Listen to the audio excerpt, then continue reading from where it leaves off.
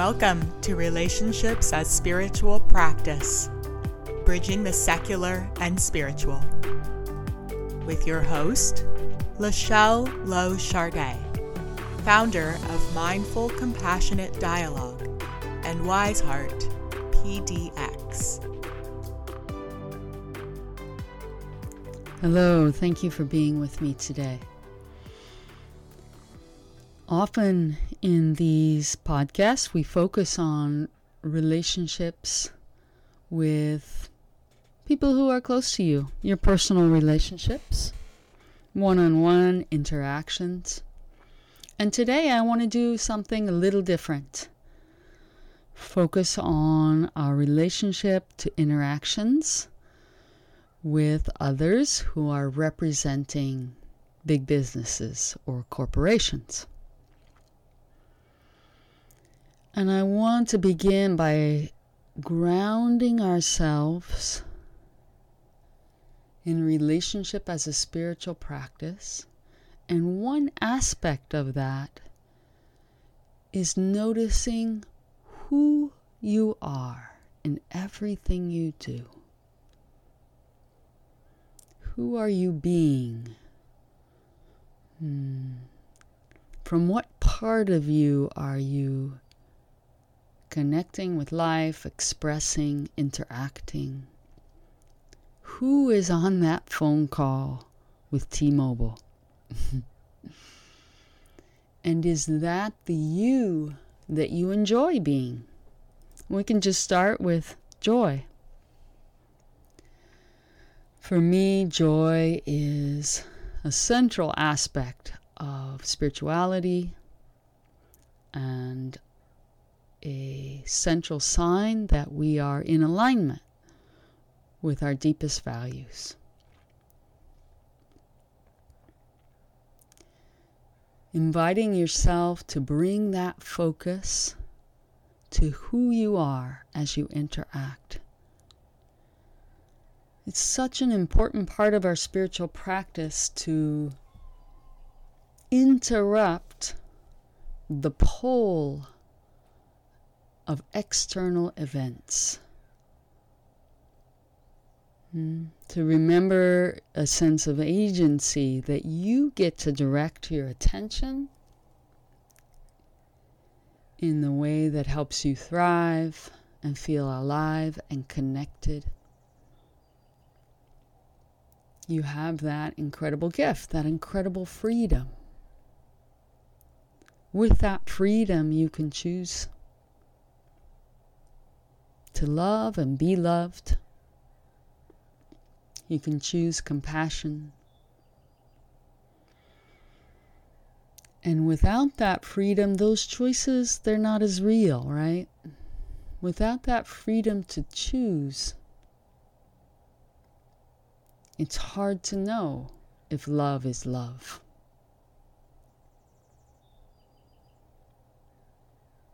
So here we are in a universe where somehow we have this freedom to choose.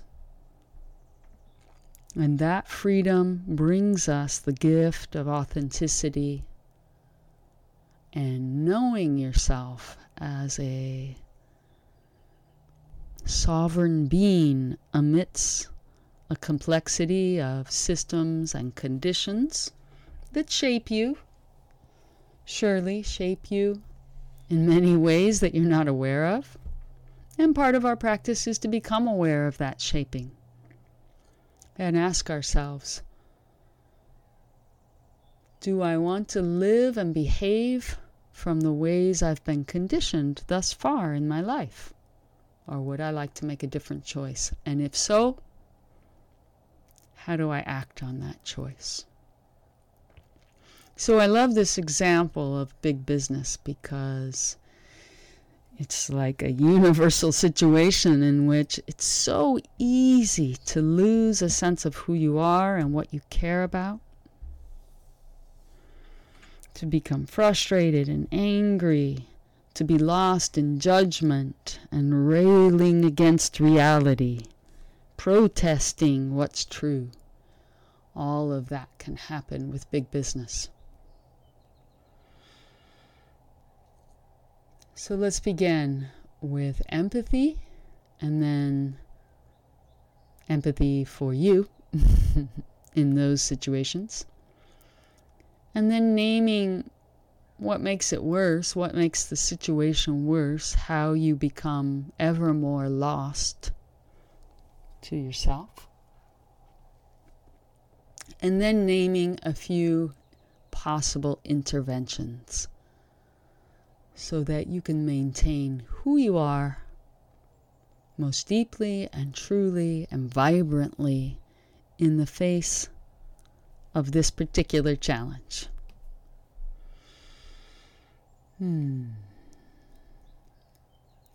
So when you're in the midst of arguing with the phone company over charges on your bill that you believe shouldn't be there, and they're arguing back, or let's even go before that. Let's go before you even get on the phone, because really it starts way before that, and of course way before that, but let's just start before you get on the phone.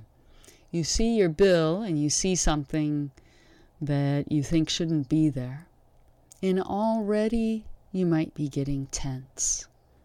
Already you might be disconnecting from your heart and what's important in your life. When I say disconnecting from what's important in your life, it's not about dismissing these activities of daily life. It's about putting them in perspective. And of course, you already know some tricks for that. An obvious trick that you've likely already used is to imagine you're in your last moments of life. When you imagine that, it seems absolutely ridiculous to get upset about a phone bill, right? When you imagine you're in your last moments of life, your heart immediately goes to love, naturally. It's not a forced thing. You naturally go to love who you love and wanting to tell them you love them. Maybe your heart goes to wanting to repair, disconnect in particular relationships. Your heart definitely does not go to your phone bills.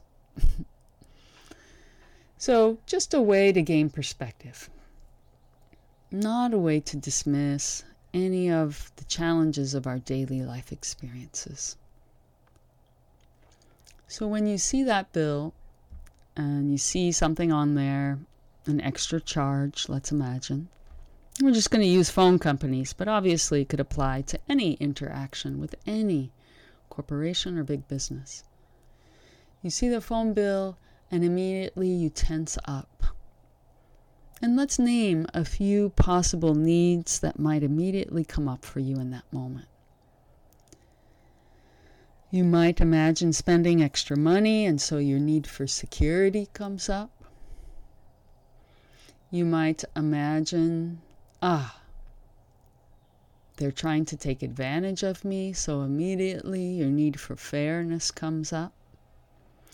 You might be thinking, I already talked to the company about this, so your need for being seen and heard, maybe respect, comes up.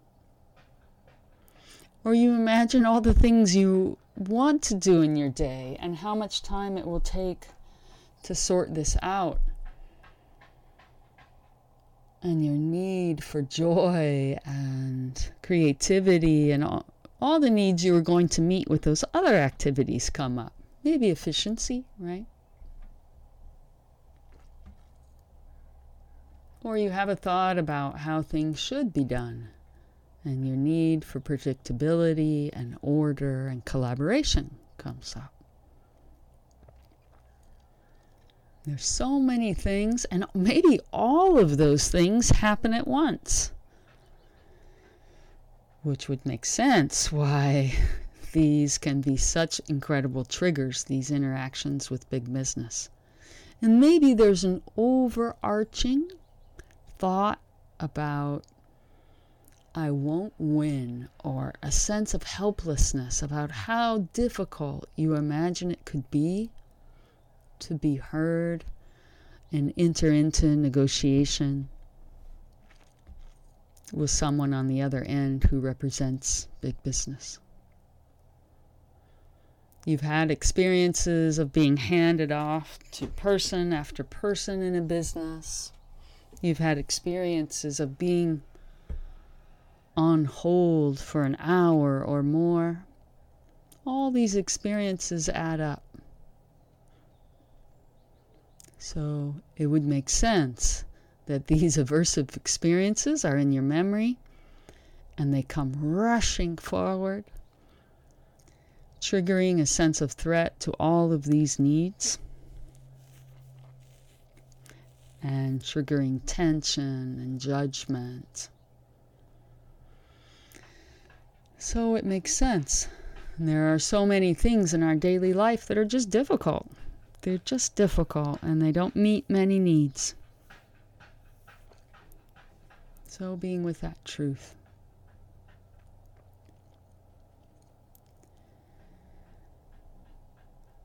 And we can name here how we might escalate. Let's name how we might escalate that situation and that reactivity and that judgment before we name what might be helpful. Your mind, the reactive mind, doesn't really live in reality, whatever reality is. We're not going to go there right now. The reactive mind grabs, it's like sticky. It's sticky. It grabs onto something and holds it and then rotates around it. That's reactivity. So you might notice, what do you grab onto when you're in this challenging situation of negotiating with a person who represents a big business? Maybe your mind grabs onto what should be happening and how things should be going. They should not be charging me for this. They should not be greedy. So sometimes our shoulds mix with judgments, right? Or maybe your shoulds go back and forth between you and them and maybe your partner or whoever you share the bill with, right? Shoulds that just circle around. I should have been more careful. I should have chosen a different phone company. My partner should have been tracking this. That's their responsibility. So insistence on any should escalates reactivity and certainly blocks whatever skills you have to make the process go easier. Right?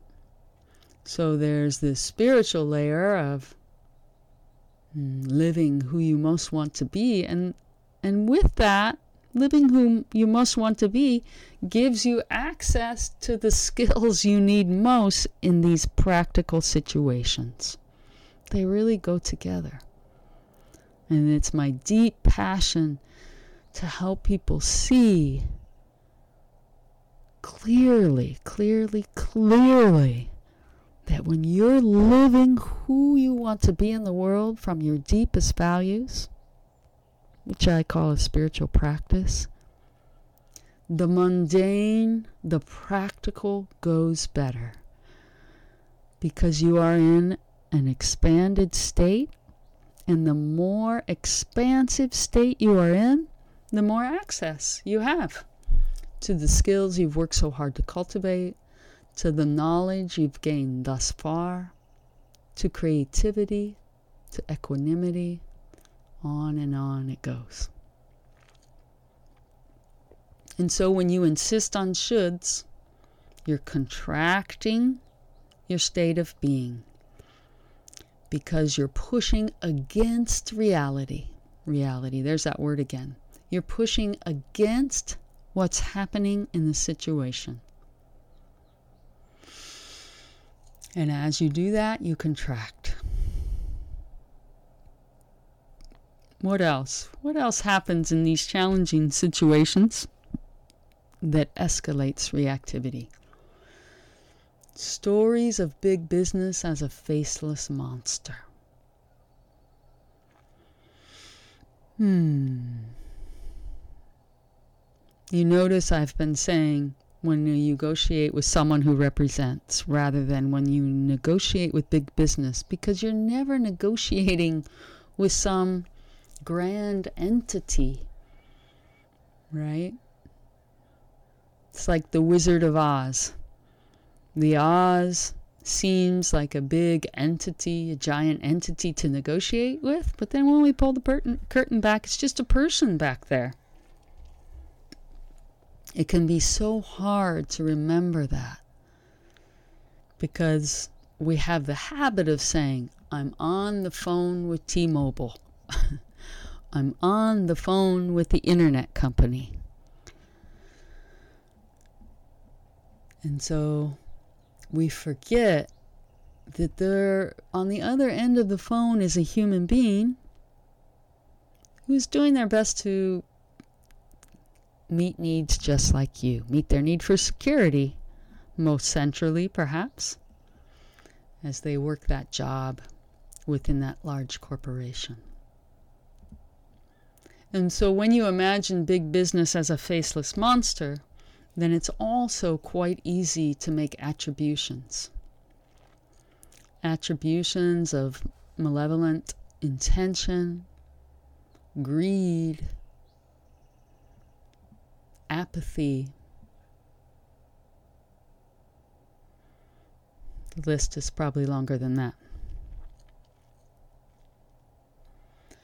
And those judgments, those attributions, they aren't helpful. It doesn't really matter how many people in that big business are actually caught in a state of apathy or greed, because you making those attributions contracts your state of being and escalates an unskillful and reactive interaction between you and the person on the other end of the phone.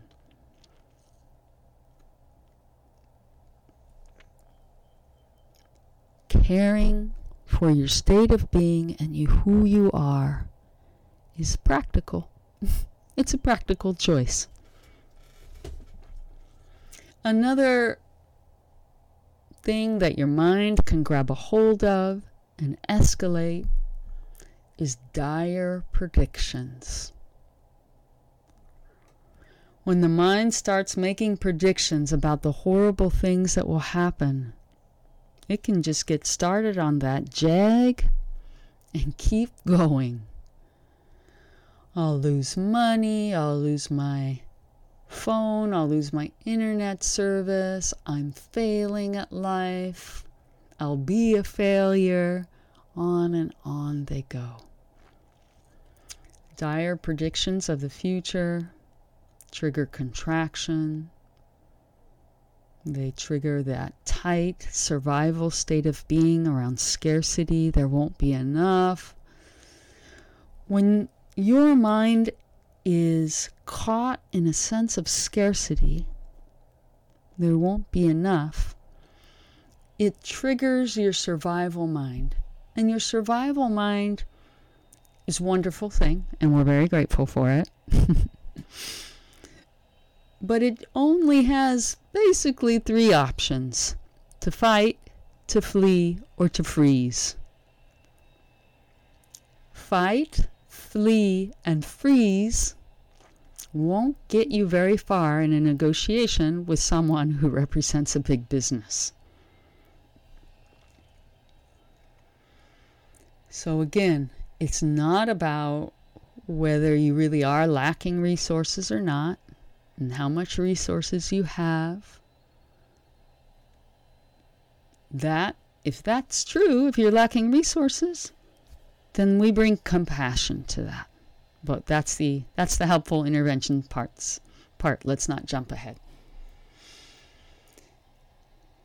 For now, we're just naming that mind who imagines your negotiation with this person in a big business threatens your life by threatening your security or whatever else, what other need might come up,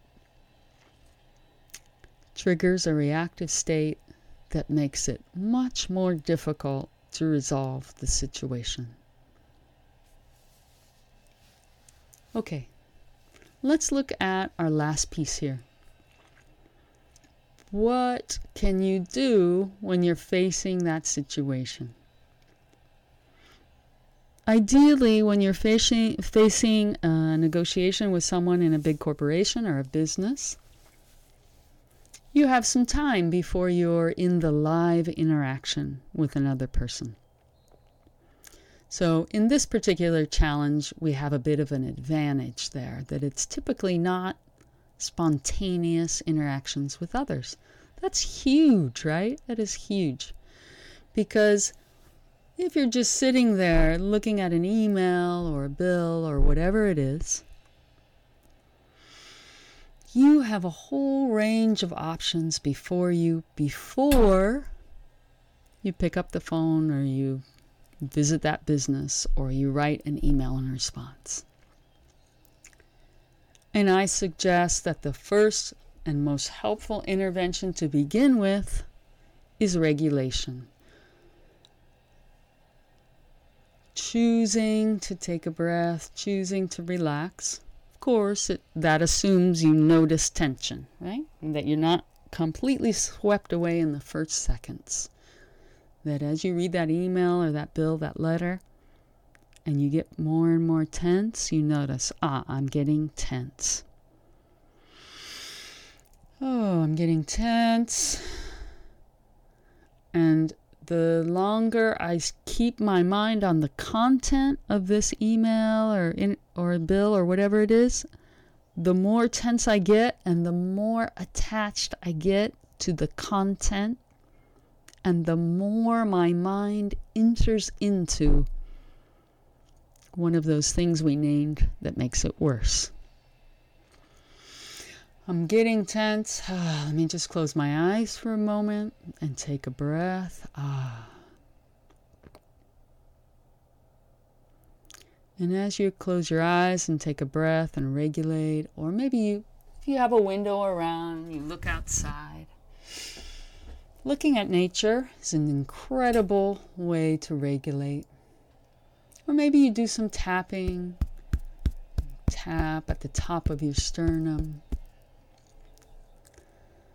to release tension. You just let yourself regulate. Regulation can take seconds and have an incredible impact in changing your state. It's so powerful. And the more you do it, the more confidence you have in it, the more you do it. So you regulate, and then it might be natural to move into sadness. So the mind typically wants to move into anger or collapse, helplessness. It wants to mobilize you perhaps. So just moving your mind towards sadness will also interrupt the survival response of fight, flee, or freeze. So just saying aloud to yourself, I feel sad about this. This isn't how I want to spend my life energy. I feel sad because I want to meet my needs by engaging in activities that are meaningful and nurturing and fun,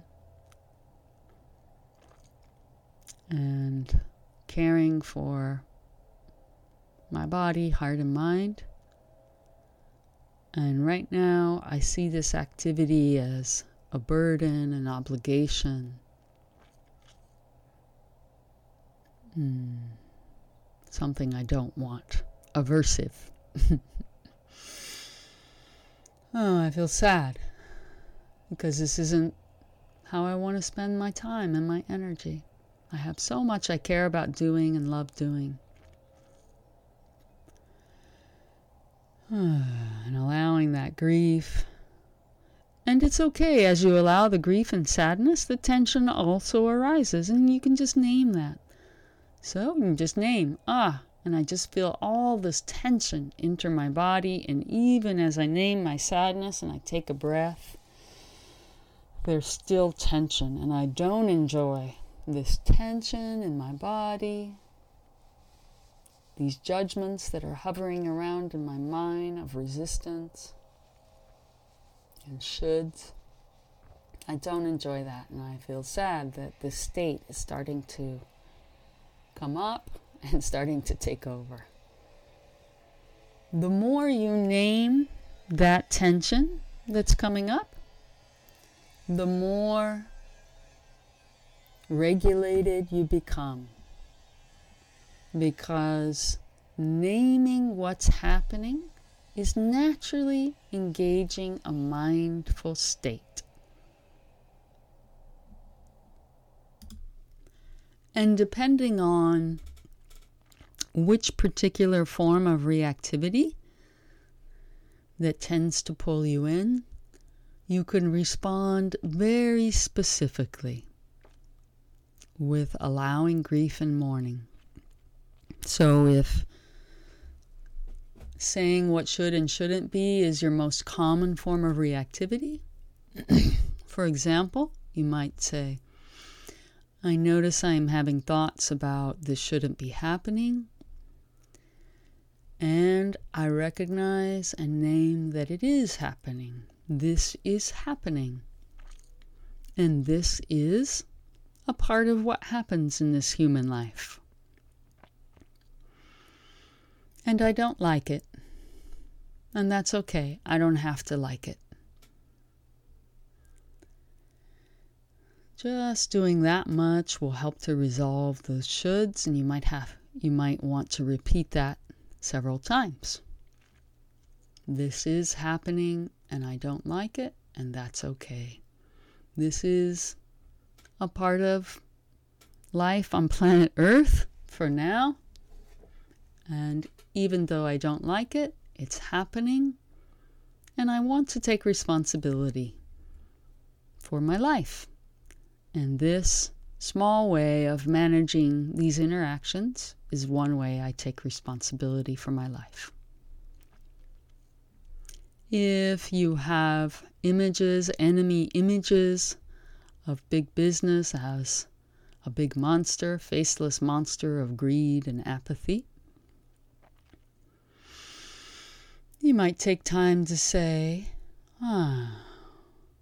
it could be that people who own this business or run this business are taken over by greed, that they can't see the impact of their decisions on others. That might be true. And imagining that it is true for some people in this company, I can name that I don't like it, and I wish it weren't true. And I feel grief and sadness that sometimes people are caught in greed and apathy, and they don't see clearly the impact they have on others. And they're confused about how to create happiness in their own life. And because of that, many people suffer. I don't like it, and I accept it, and I allow grief for the truth that some people are caught in greed and apathy. And if you're feeling particularly resourced, you might send them love. Send them love that they might become more clear and connected.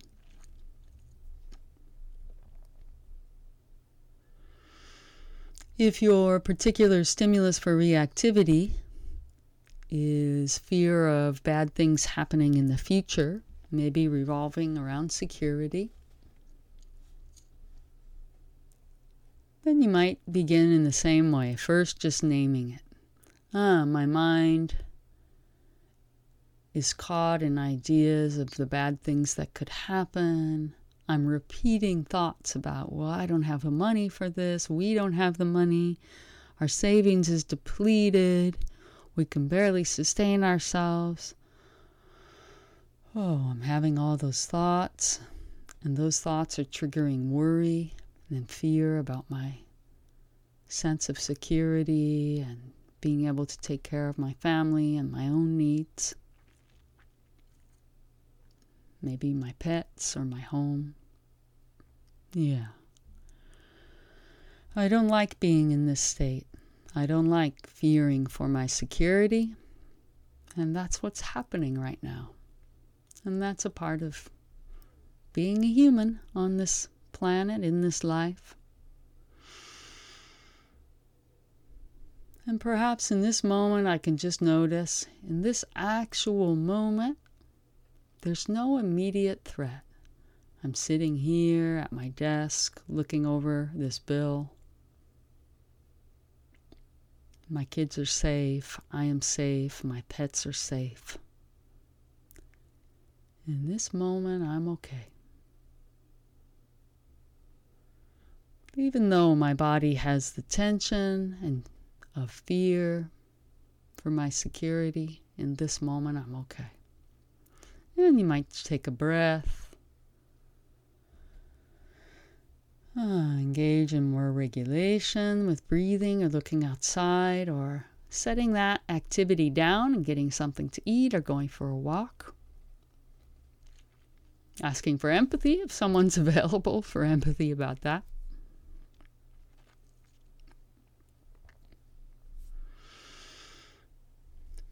And once you're more regulated, you can zoom out and take in the bigger picture of your life, right? This is the deathbed exercise a little bit. Okay. I don't like the situation with this business in which I'm interacting with people who work there about something I don't like. And I can zoom out and recognize that this will pass.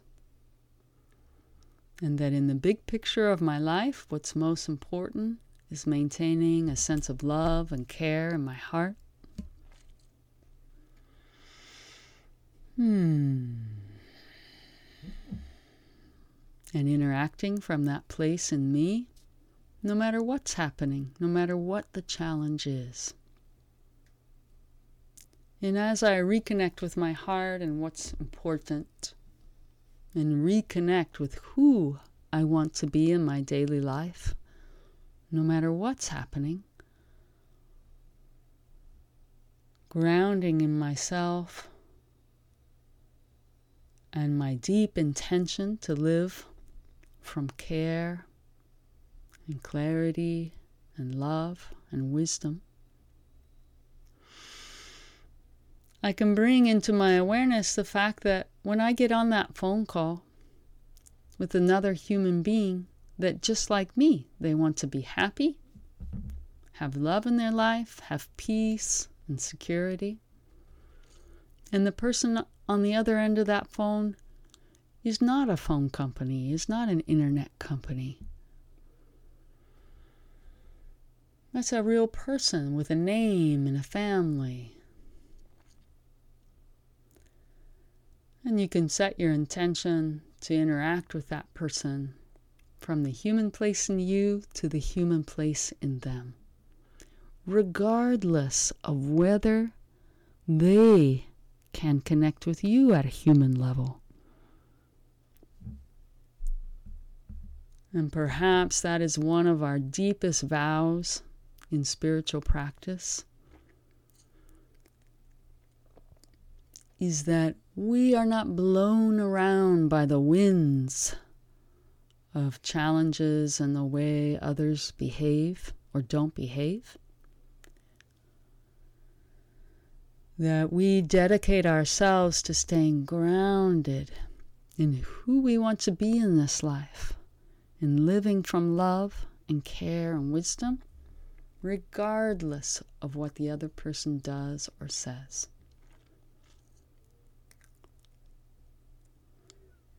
That we set boundaries from a place of self-connection, that we take care of our own safety from a place of self-connection.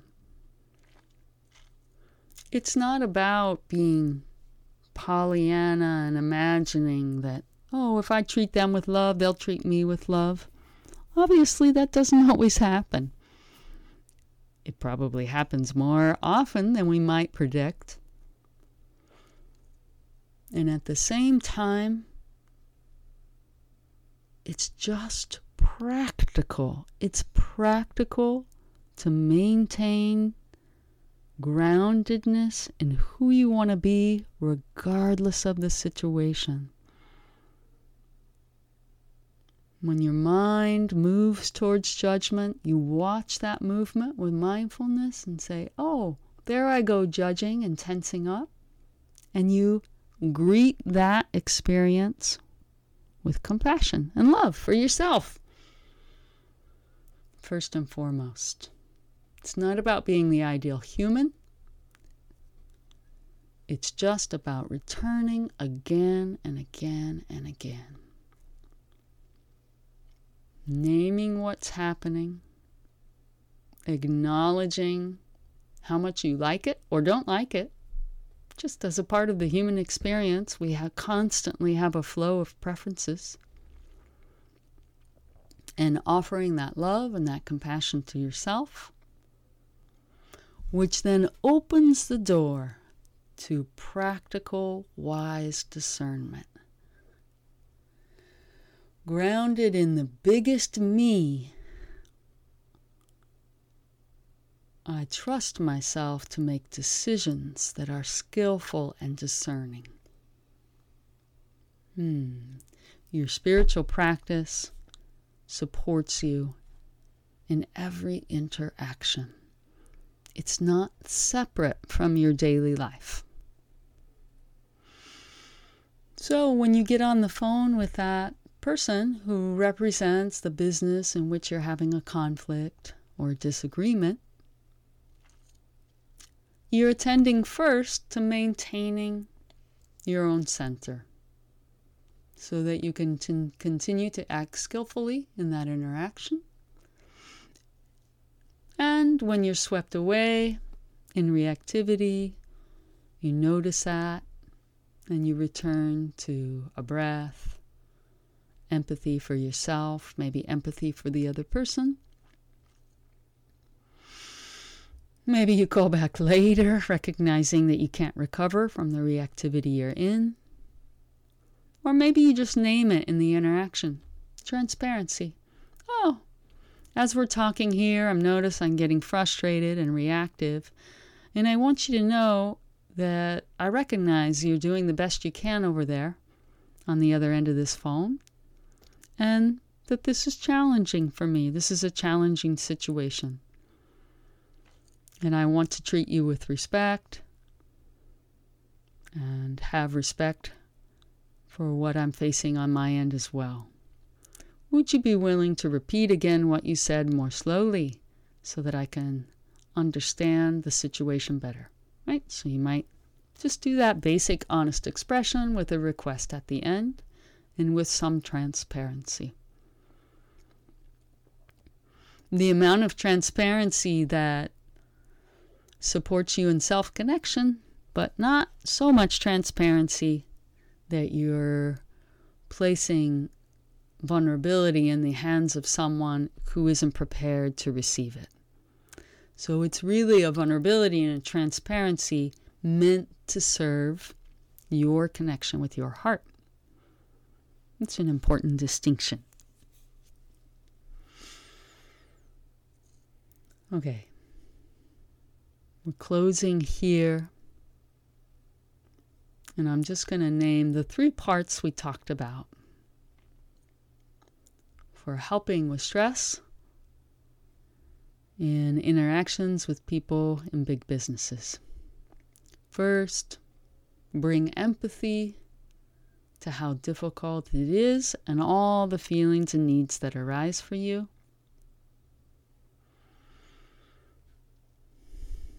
And just naming those needs and naming those feelings and that you don't like it.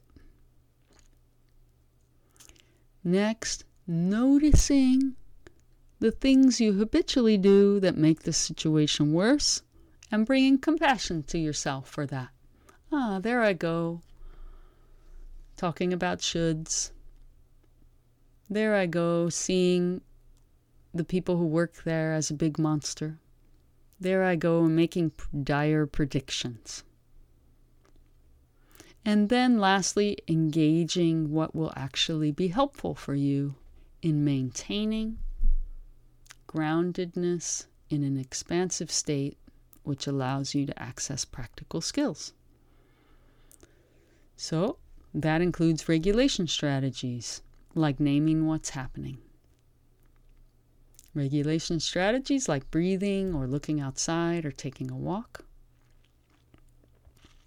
Asking someone for empathy. And strategies like allowing grief and mourning for what's happening, both in your specific situation and in the world at large. And it could include remembering the big picture of your life and what's really important to you. And in the end, hopefully you have enough resource to come back around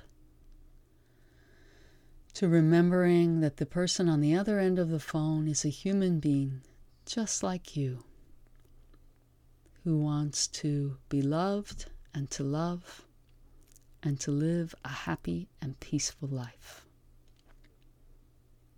Thank you so much for joining me today and for all you do on your path to live your life as a spiritual practice, radiating love from my heart to yours.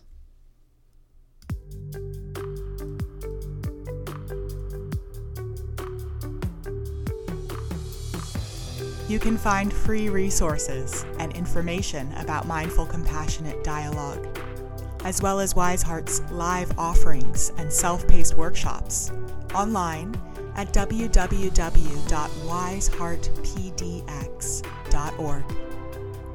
You can also connect with Wise Heart on Facebook, Instagram, Twitter, and YouTube, or by emailing info@wiseheartpdx.org.